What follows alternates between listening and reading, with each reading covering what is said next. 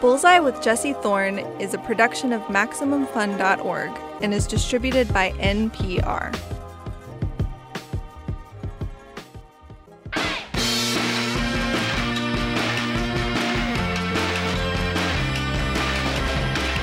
Coming to you from my house, it's Bullseye. I'm Linda Holmes, in for Jesse Thorne. I'm an NPR pop culture correspondent and the host of Pop Culture Happy Hour. Our guest this week is Elisabeth Moss. You know Elisabeth Moss, right? June in The Handmaid's Tale, Zoe from The West Wing, Peggy in Mad Men. Hold on a second. You want me to work up an entire corporate image campaign for $10? I can make you do it for nothing. I'm the boss. You're right. The work is $10. The lie is extra. Incredible. What do you make a week, sweetheart? You don't know, huh? That's helpful. You know, I could fire you. Great. There's some portfolios in Joan's office. Maybe you could find somebody tonight. Why are you doing this to me? Because you're being very demanding for someone who has no other choice. Dazzle me. There's something about the way Moss carries herself on screen, right? When she takes a lead role, especially. She has the confidence and poise of a veteran actor who's been doing this for decades. And that's probably because she has been doing this for decades. She's acted professionally since she was 8 years old, and apart from a couple years in her early teens, she hasn't really taken a break. Her newest movie is called Shirley. Elisabeth plays Shirley Jackson, the real-life author of The Lottery and The Haunting of Hill House. Here's the premise. It's the early 60s. Shirley is living in Vermont with her college professor husband, Stanley, played by Michael Stuhlbarg. Their marriage is struggling. Shirley's reclusive. She struggles with depression and anxiety. Stanley, for his part, is a serial womanizer who doesn't really take Shirley seriously as an author. Then they take in some guests, a young TA of Stanley and his wife. Things escalate, get more tense. But in the midst of all the drama, something else happens. Shirley finds inspiration for her new novel. Let's listen. I have a title. Hangs a Man. It's about that girl. The missing one. The Weldon girl. What do you think? Well, you haven't said much. It's just an idea. I can try something Disappearing else. college girl sounds trite and a bit trashy, but give it a go. I'll read, of course, before you wade too far in. It's going to take some time. Well, give it to me in a couple of days. It's a novel. Oh, no, dear, that's... You're just not up to it. You're wrong. Darling, you haven't been out of the house in 2 months. You're barely able to put on a pair of stockings. Ease back. That's all I'm saying. Elisabeth Moss, welcome to Bullseye. Thank you very much. Very happy to be here. So the relationship between Stanley and Shirley, as you hear it in that clip, is really intense, but most of what you learn about it comes from scenes like that where they're talking about her writing. In general, I think it's really hard to make writers talking about writing interesting. How did you approach that problem of making people understand a character based largely on writing that they're not getting to read? You have a script written by Sarah Gubbins, honestly, because I do think that what you're saying is absolutely correct. I do think it's actually really difficult to do. And the way that she wrote this script, somehow it just wasn't a problem. It was somewhere between a biopic of Shirley and one of Shirley's stories itself. You know, she really balanced that so well. And you're right, it's an incredibly difficult thing to do. Yeah, the scene in which Stanley finally reads the draft of the book, I don't think it's too much of a spoiler, but it's the very rare scene that felt totally original to me on an emotional level. Can you tell me a little bit about the approach to what Shirley is thinking in that it's initially kind of an ambiguous scene? You don't know exactly what's going on. You're looking at Shirley's face. You're looking at her reactions. Is that kind of the pivotal scene for Shirley, do you think? Yeah, definitely. It definitely is this opportunity to kind of show in one scene one of the most important things about her, which is that she cares more about her work than anything else. The only thing she cares more about than her work is what Stanley thinks of her work. And we had this one scene and this one sort of opportunity to show it. It wasn't written that it was all going to be in that one take and that we were going to stay on that close-up we covered it, but it was just the way that Josephine ended up cutting it, which I was obviously very flattered by. But I think it's right, because I think you have to show all of the emotions that someone like Shirley would feel in that moment. The fear, the being angry at herself for being nervous, being angry at Stanley for making her nervous, really desperately wanting him to like the story, and then covering it all up when he walks over. I mean, you kind of had to show all of those bits. It's the genre, darling, that's stymieing you. It's not your arena. And frankly, it's beneath you.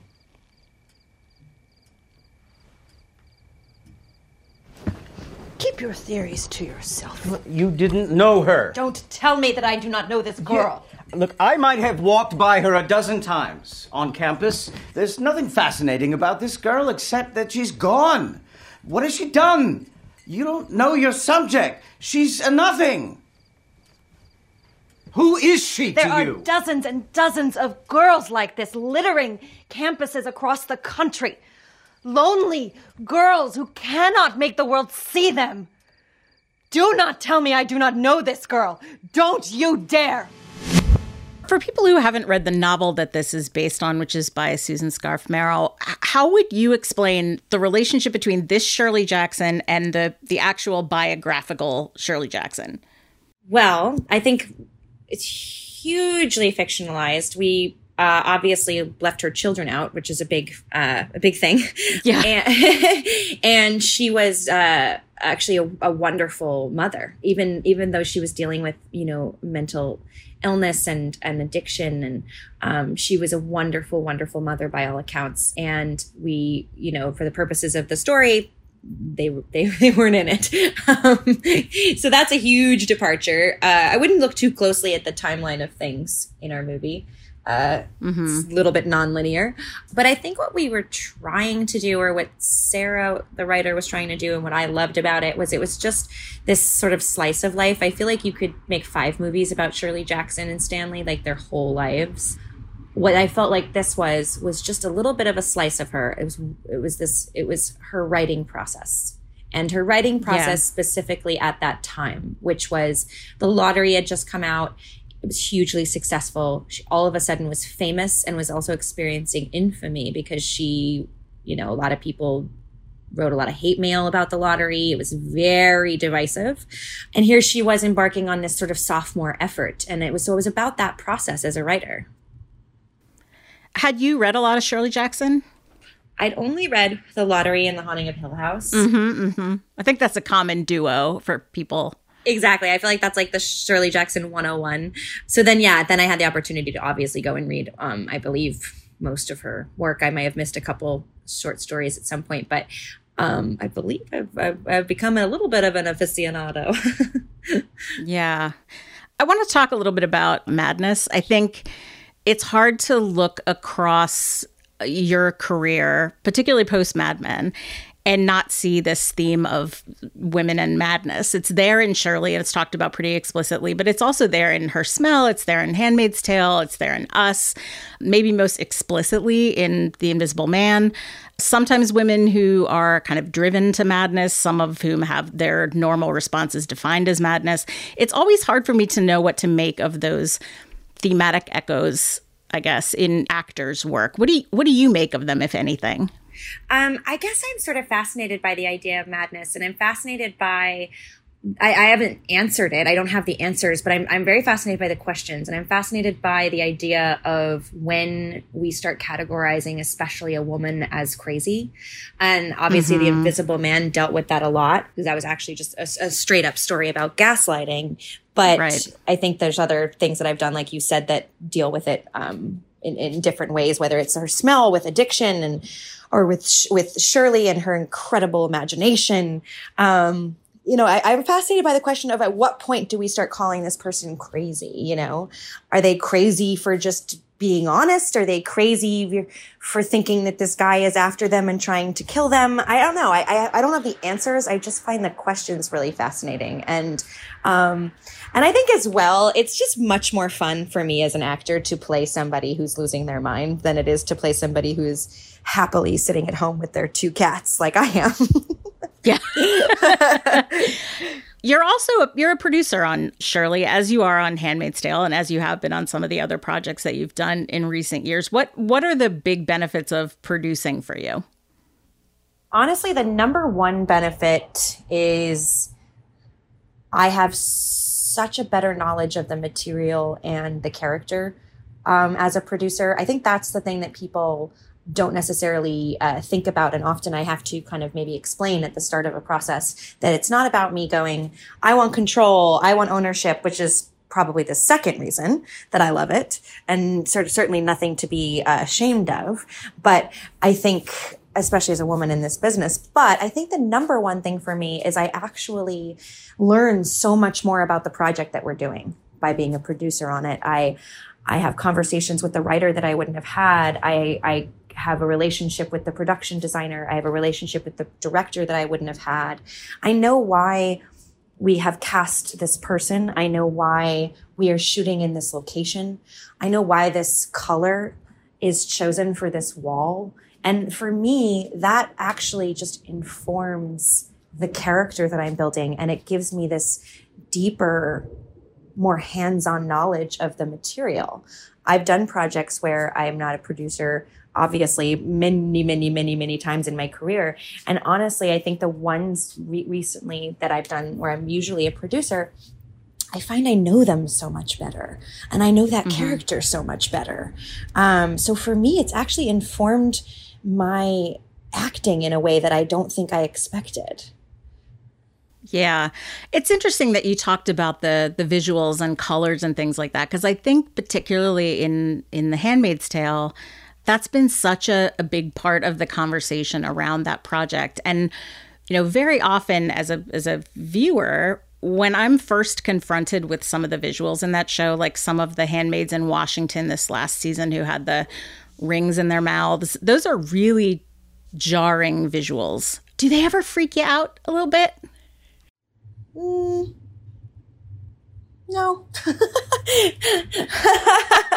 No, not in a bad way. I quite honestly, I love that. In fact, it's funny with that, I don't know what you would call it. I can't remember what we would call it. The sort of stapling of the mouth together that we did on the show. One of my notes on that episode, on that cut, was to hold that shot longer. So we could really see it. So the audience was confronted with that image for a couple of seconds longer. I just thought that was important. So I love that stuff. I don't have a lot of fear of the darker things in life. I relish them, quite truly.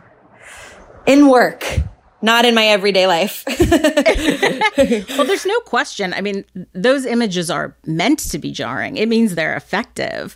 But I often think, like, when I watch a scene where, there are all of these people surrounded by women who are dressed in this way, or, at the Lincoln Memorial or whatever, that it's a lot to take in. And it always seems like it would be an intense experience to act in as well. Yeah, it's definitely intense. I wouldn't say I sort of just bop around with a smile on my face like a maniac. It's definitely intense, and I feel it. But I think that there are things in life that are intense, and I think that so interesting too. I mean, the memorial stuff was probably one of my most enjoyable and also intense days of shooting. Shooting those scenes in the Lincoln Memorial, this place that has been built to celebrate human rights and celebrate freedom and what this country is supposed to stand for.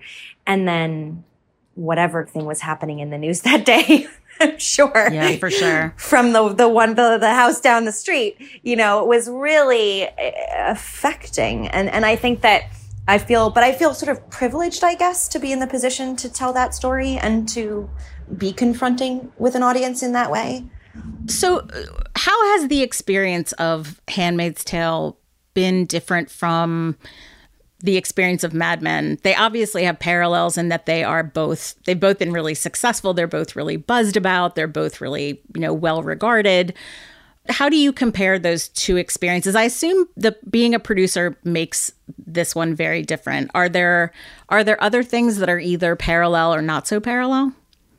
Yeah, I think being a producer is probably the biggest thing. It's odd to me now to think back actually on Mad Men and how sometimes I get asked questions about it and I'm like, I don't know. I wasn't a producer. Yeah. I don't know how that went, I mean, it worked out fine. I didn't need to be a producer on that one. Everyone did a great job, but so, it worked out all right. But I think that's the biggest difference is the involvement. I mean, on Mad Men, I would go in for my work and then I would leave. And, I'd work 4 days and then have 3 days off. And now as a producer and especially on Handmaid's Tale, I'm there every single day, every single hour. And when I go home, I'm watching dailies or cuts or writing notes.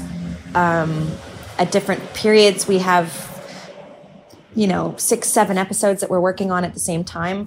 And it's kind of only get like a month off in the year when we're really actually not in post or not in prep or not in production. So I think that's the biggest difference. Yeah. Did you have a specific kind of post Mad Men career strategy, or was it mostly kind of one project at a time? One project at a time. No strategy whatsoever. I've never really had a strategy. So I kind of am like, if it ain't broke, I think the only thing I kind of thought was that I would maybe not do a TV show again so quickly. And look how well that turned out. So I blew my own strategy out of the water. I guess I just, no real strategy. I never had one. I just look for the good material and try to get them to cast me in it. What makes something pop out for you as good material? Are you envisioning yourself acting in it? Does it just resonate on a pure script and writing level? What pops out for you as I really want to go pursue this? I want to go and do this. I think for me, especially over the last few years, as I've gotten the opportunity to choose what I want to do, in the beginning, you're doing the jobs that you get. You got to work and you got to make money, and so you're just doing the jobs that you get hired for. And then I guess over the last 5 years or so, I've definitely been able to be more choosy. And I think the thing that I look for is purely 100% the script. It doesn't matter. Nothing else matters. It has to be a good script. And I guess what makes it a good script for me personally, besides just the obvious thing of it's interesting and good to read and well written, is how I guess I think maybe it might be right for me is I start to kind of do it in my head. I start to think about what it would look like, and I start to say the lines in my head or maybe even out loud. I start to kind of play the character a little bit, not like in my apartment like a crazy person, but just in my head. And I think that for me is the connection that I look for now, as far as what should I do personally. It was interesting to me watching you in The Invisible Man because I had never seen you in quite that pure of a thriller. And as we talked about before, it's really a gaslighting and madness story. But the other thing about it for me, to be honest, was the fact that it has such effective fight scenes. And the trick is, whenever you have someone fighting an invisible person, it can look incredibly corny. Yeah. It can look like the cheapest special effect in the world, which is I'm fighting an invisible monster. Yeah. But these are incredibly scary and unsettling fight scenes. I've seen a little bit of a featurette about the guy in the green suit fighting with you. Can you talk a little bit about the choreography and execution of those fight scenes? Yeah, totally. Yeah, that's basically what it was. It was this incredible stunt performer in a green suit that I worked a lot with, that I rehearsed a lot with. We did a lot of I wouldn't call it training. I mean, I'm not like, there's not Tomb Raider over here. It's just, we did a lot of like practicing the moves and practicing and working out what the fight would be, working out what would be scary, working out what I could do, what looked scary. He was fantastic. And then there were times when I did have to do it by myself for visual effects. And I'm telling you, like, that felt so stupid. I can't even, it's so embarrassing, like having to pretend to be fought. It's just the worst. I hope that never happens to anybody. It's so embarrassing. But mainly it was working with him and yeah, it's not that hard if you're actually like working with somebody and pushing against someone, Right. So the difficult parts are the parts where it really is just you. Yes. And thank God that was just for visual effects so that they can have like that pass. Cause I don't know, for some technical reason that they need it. Right. That's the only time I actually had to do it by myself. Cause it really does feel stupid. I had to do one thing once where he's like grabs my neck or something. And that was just me doing it. And I felt like such an idiot. I hated it. There you are.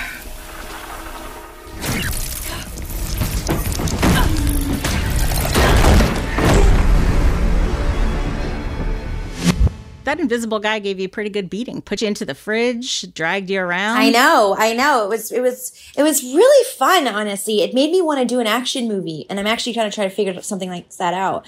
It was so fun. It was so fun to be so physical, to use any strength I had. It was fun to get stronger, to like work out and take care of my body in that way. And I had such a great time, and it was very difficult because I am not a stunt performer. And I'm actually not even an incredibly athletic person, but it was kind of great. I loved it. Yeah. You were a dancer for a long time though, right? Yes, I was. So I guess I shouldn't. I'm not an athletic person anymore, I should say. I have to assume though that when you're trying to figure out something like that, it's probably an advantage to the people who are coordinating it to be working with somebody who has done choreography before. Actually, yes, you're absolutely right. And the one thing that actually really helped my ballet training was we had this special camera that we used that I'm going to forget the name of now because I've been doing press for 6 hours. But it was a camera. It was very, very cool. And it operated on counts, specific counts. So the the choreography of the fight, the camera would, or whatever would count out loud. So and 1, and 2, and 3. And everything was on the counts. So I was like, oh, this is perfect. I did this forever. Like, I can do this. I can remember, okay, that I'm supposed to raise my arm on 18 and a half. Like, I can do that. It was very interesting. I never thought that skill would come in handy in such a way. Yeah, it's because I've never heard of a camera that counts out loud. I know. I mean, someone, if anyone's listening to this and wants to text me what that camera is called, it was very much appreciated. Yeah, I do want to play you. Since we're talking about your acting history and your dance history, you started acting very young, right? Yeah, I was about 6. And when I looked you up when I looked up your IMDb page, which of course is a very imprecise and imperfect way to survey someone's career, unlike a lot of people who start acting when they're 6, there aren't big gaps of sort of stopped acting, disappeared off of the out of that business for long periods of time. You seemed to kind of bridge all of that pretty successfully. Yeah, I guess so. I mean, there was a period when like 12 to 14 when I didn't act that much because it's a very formative time for a dancer. Right. And you're auditioning for schools and it's crazy that it's that young, but it is. And so there was a time from 12 to 14 when I don't think I did as much. But yeah, I guess I pretty much steadily kind of worked. Not on a lot of stuff that people saw, but I was working. Well, and then, I mean, I think I probably first saw you in The West Wing. That's not a bad place to spend a few years. No, it was certainly not a bad place to work. It was really, I mean, I was 17 when I started that show, and it was incredibly formative in not just my career, but in my idea of how you are supposed to be on set, and how, every single one of those actors was so professional and so kind and funny and took their work seriously, but not themselves seriously. And I think that really kind of taught me how you're supposed to be. And I fell in love with television. Yeah. Can we listen to a clip from Suburban Commando? I think we have to listen to a clip from Suburban Commando if you have one. Absolutely. Yes, I'm so glad. Oh my God. So this is one of your first movie roles. This is 1991, Suburban Commando, starring Christopher Lloyd and Hulk Hogan. Hulk Hogan plays an alien whose spacecraft breaks down. I love this description. How is this the real? Best log line ever. Hulk Hogan plays an alien whose spacecraft breaks down and he gets stranded on Earth in the Los Angeles suburb of Van Nuys. Rent a garage apartment from Christopher Lloyd and his suburban family.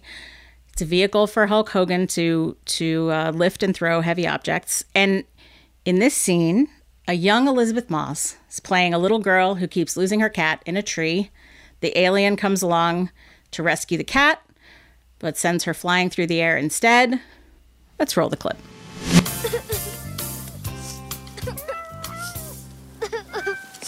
Again? My cat. Are you sure? Positive?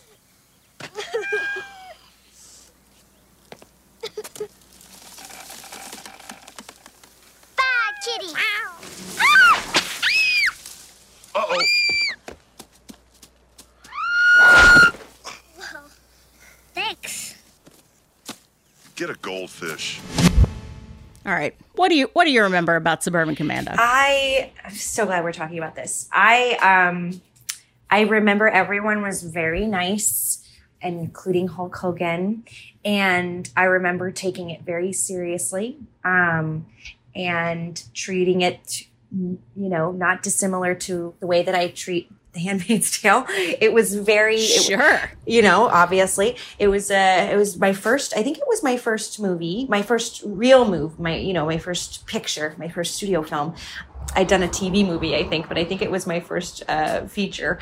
And I took it seriously. I mean, it was a, big deal for me. And it was big stars, Hulk Hogan, very big at the time. Christopher Lloyd, obviously a legend. Absolutely. And I took it just as seriously as I would take anything now, honestly. That's my memory of it. My memory of it is I took it seriously. Of course. Why would you not? I'm pretty sure it's reflected in the work. If you go back and look at it, it's gonna be like watching Claire Danes in My So-Called Life, where you say she's gonna be big right there. That girl who lost the cat, she's gonna be big. Is it true?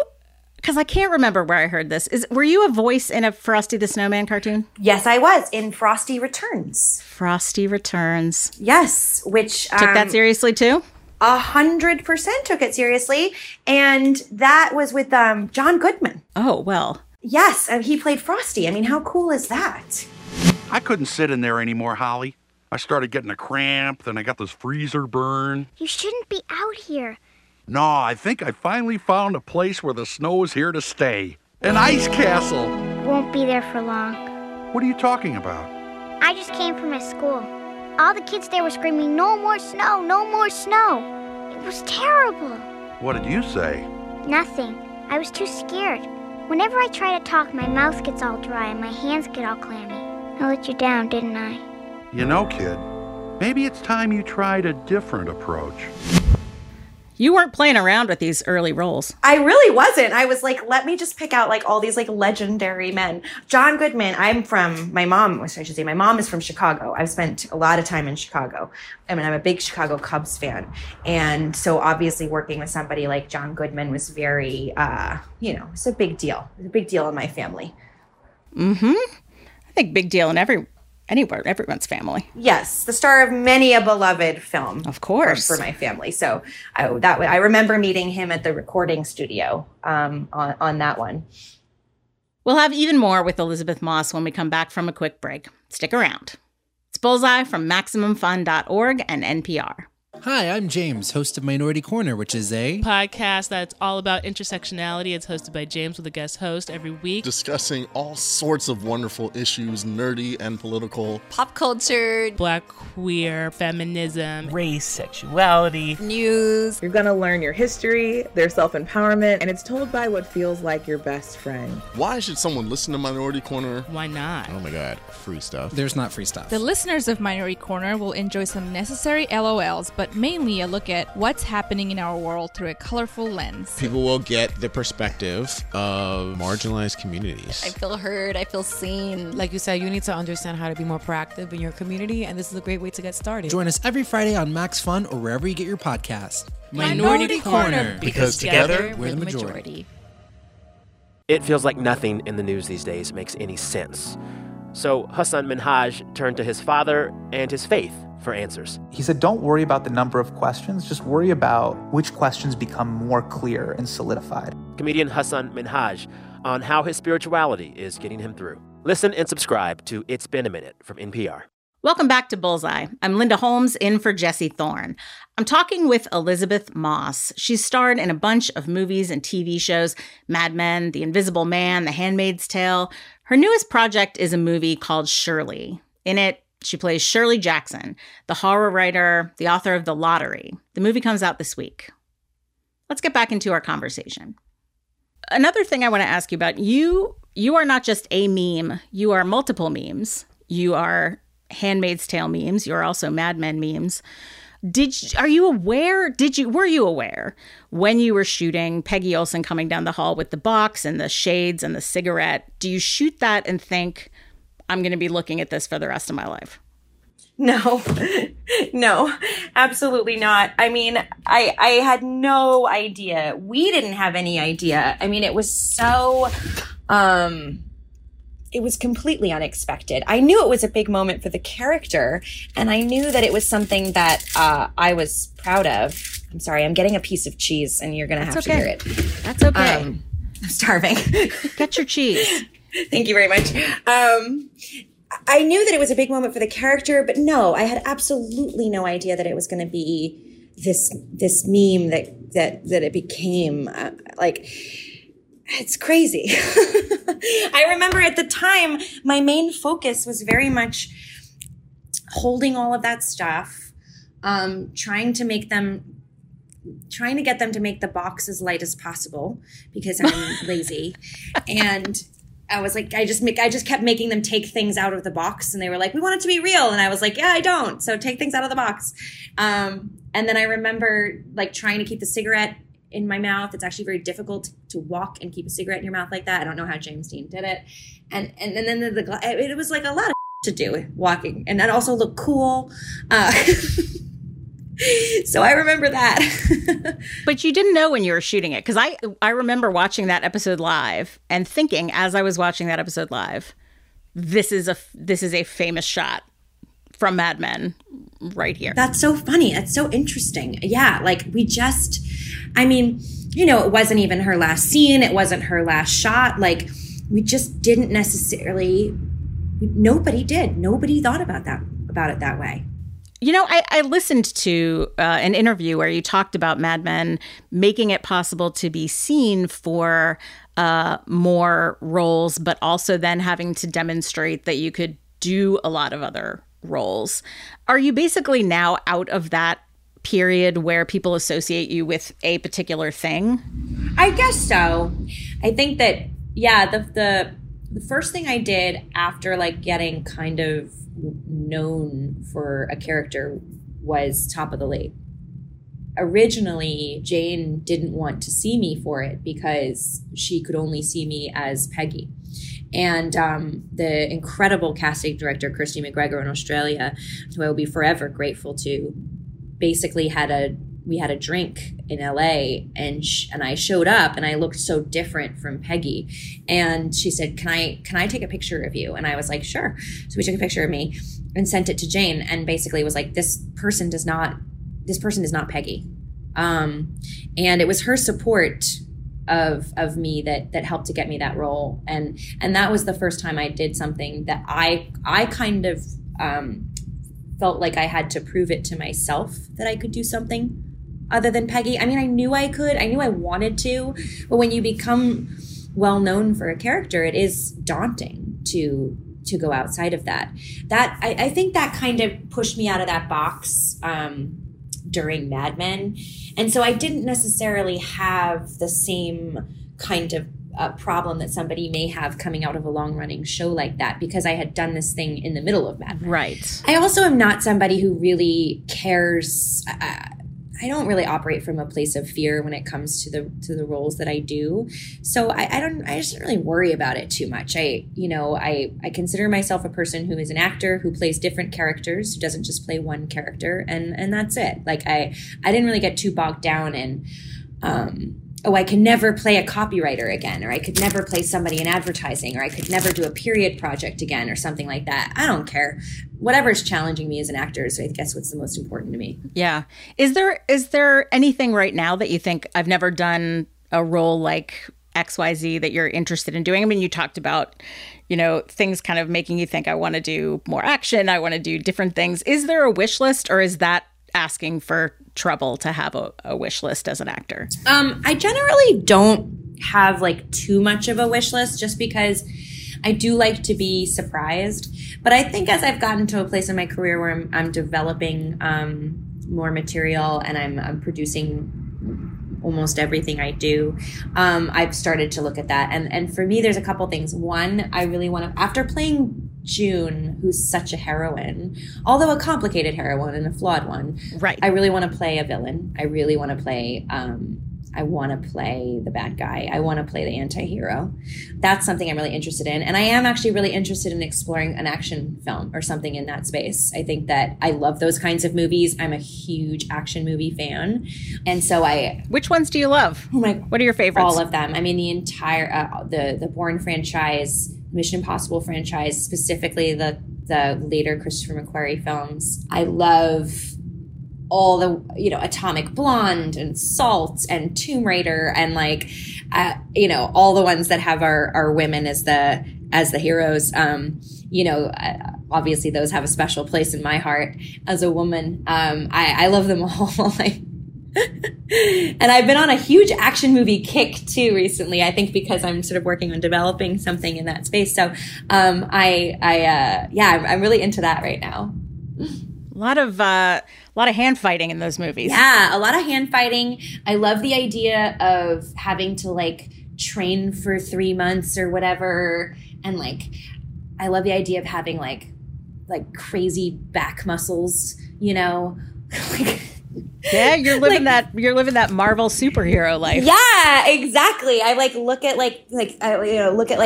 Charlize Theron's back, and I'm just like, I want that. I want to go do that. But I know myself, and I know I'll never do it for myself. It'll only be for a role.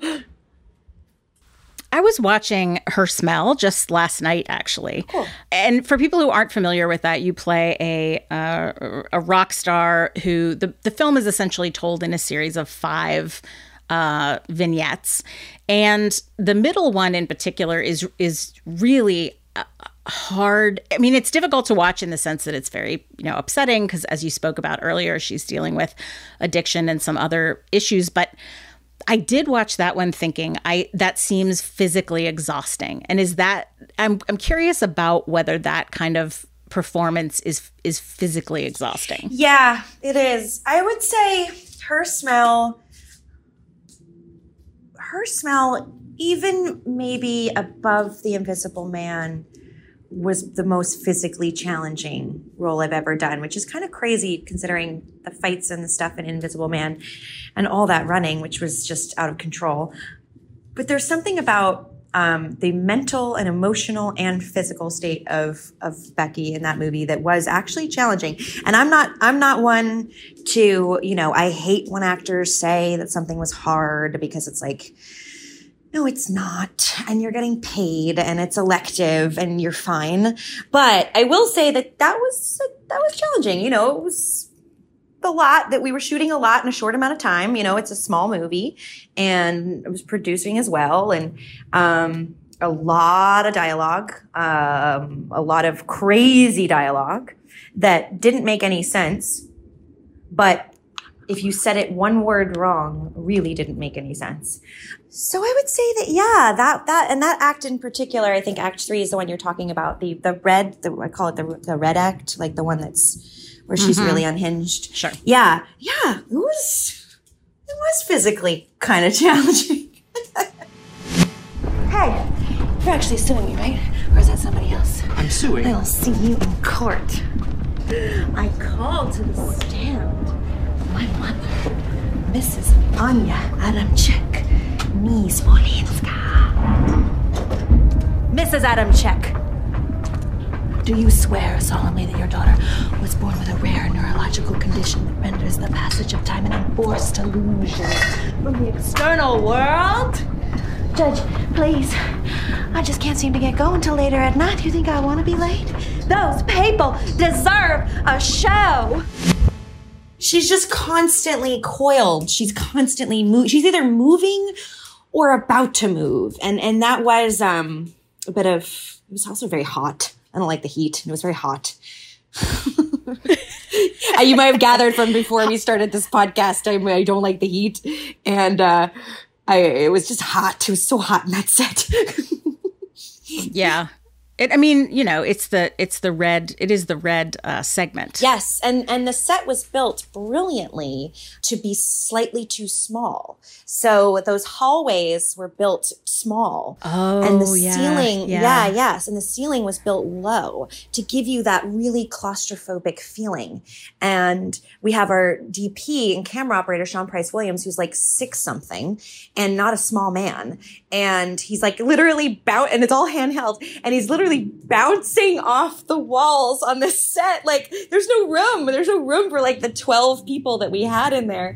I'm going to bounce back for 1 second to early jobs just to make sure that you've embarrassed me thoroughly. Not at all. Are you kidding me? I'm just going to go back and make sure that we've completely covered all the things that could possibly embarrass you. Not at all. Not at all. You didn't talk about Escape to Witch Mountain. We didn't get there. That's one of my early favorites. Tell me about Escape to Witch Mountain. Escape to Witch Mountain is a Disney classic.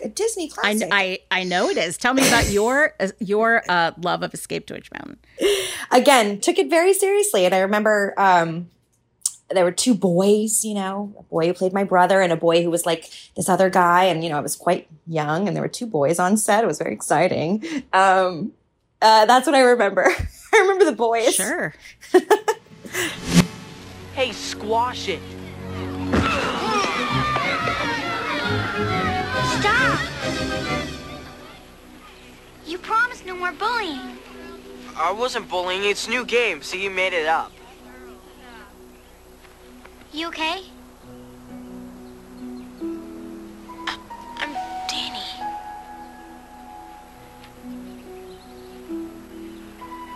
Do I know you?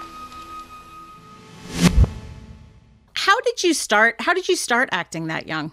The story goes, legend has it, according to my mother, I was doing a production of The Sound of Music at my first ballet school.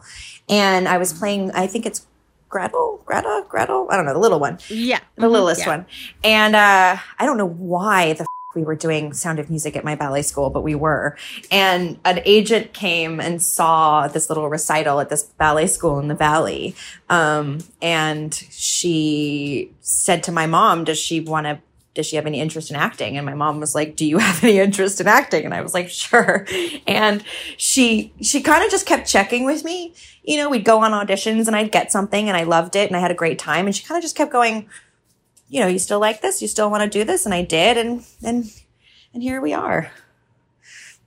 Yeah. Well, and like I said, you seem to have navigated the transition out of child actor much more easily than many. Well, I think that part of that is, I have given that some thought. I think part of it is that I wasn't famous. I wasn't, you know what I mean? I wasn't particularly successful at a very young age. My career I was allowed to grow as a person into at least a semi-adult before anyone knew who I was. And I think that really was very, very helpful. I think dealing with that kind of fame at a young age, I think is incredibly daunting. And so I didn't have that. And then my first job that anybody really cared about, besides like, I guess I did Girl Interrupted when I was 15 or 16, but I had makeup on, so nobody knew what I looked like. And then my first job in the West Wing was like a show for grown-ups, you know? So I just never really became a child star or anything. And I think that really helped. Yeah. How do you feel about being famous now? I think that I'm not the kind of famous that I think, I don't know if I would love, you know, the kind where you really actually can't leave the house or you're followed by paparazzi. I'm not followed by paparazzi. Nobody cares. You know, I think that, and I don't have that kind of fame. I can't say how difficult that might actually be to have that. So I feel like I'm in a pretty lucky position. People seem to like my work. They recognize me. They like the shows that I do or the movies, and they say nice things. And that's pretty much as far as it goes for me. And so I guess I'm still kind of lucky in that respect. Yeah. Well, Elisabeth Moss, thank you so much for being here with Bullseye. Hey, it is absolutely my pleasure. Thank you so much for taking the time. Elisabeth Moss, everyone. If you want to see Shirley, it's out June 5th. It's on Hulu, and it's in select drive-ins. And if you haven't watched her in Invisible Man, let me tell you, it's creepy, and she's great in it. That's the end of another episode of Bullseye. Bullseye is produced out of the homes of me and the staff of Maximum Fun in and around various parts of the country. Here in DC, I'm missing everybody, but my indoor herb garden gave me a basil leaf as big as the palm of my hand. The show is produced by Speaking Into Microphones. Our producer is Kevin Ferguson. Jesus Ambrosio is our associate producer. We get help from Casey O'Brien and Jordan Cowling. Our interstitial music is by Dan Wally, also known as DJW. Our theme song is by the Go Team. Thanks to them and their label Memphis Industries for letting us use it. You can also keep up with the show on Facebook, Twitter, and YouTube. Just search for Bullseye with Jesse Thorne. And I guess that's about it. Just remember, all great radio hosts have a signature sign-off. Mine is thanks, Jesse. Bullseye with Jesse Thorne is a production of MaximumFun.org and is distributed by NPR.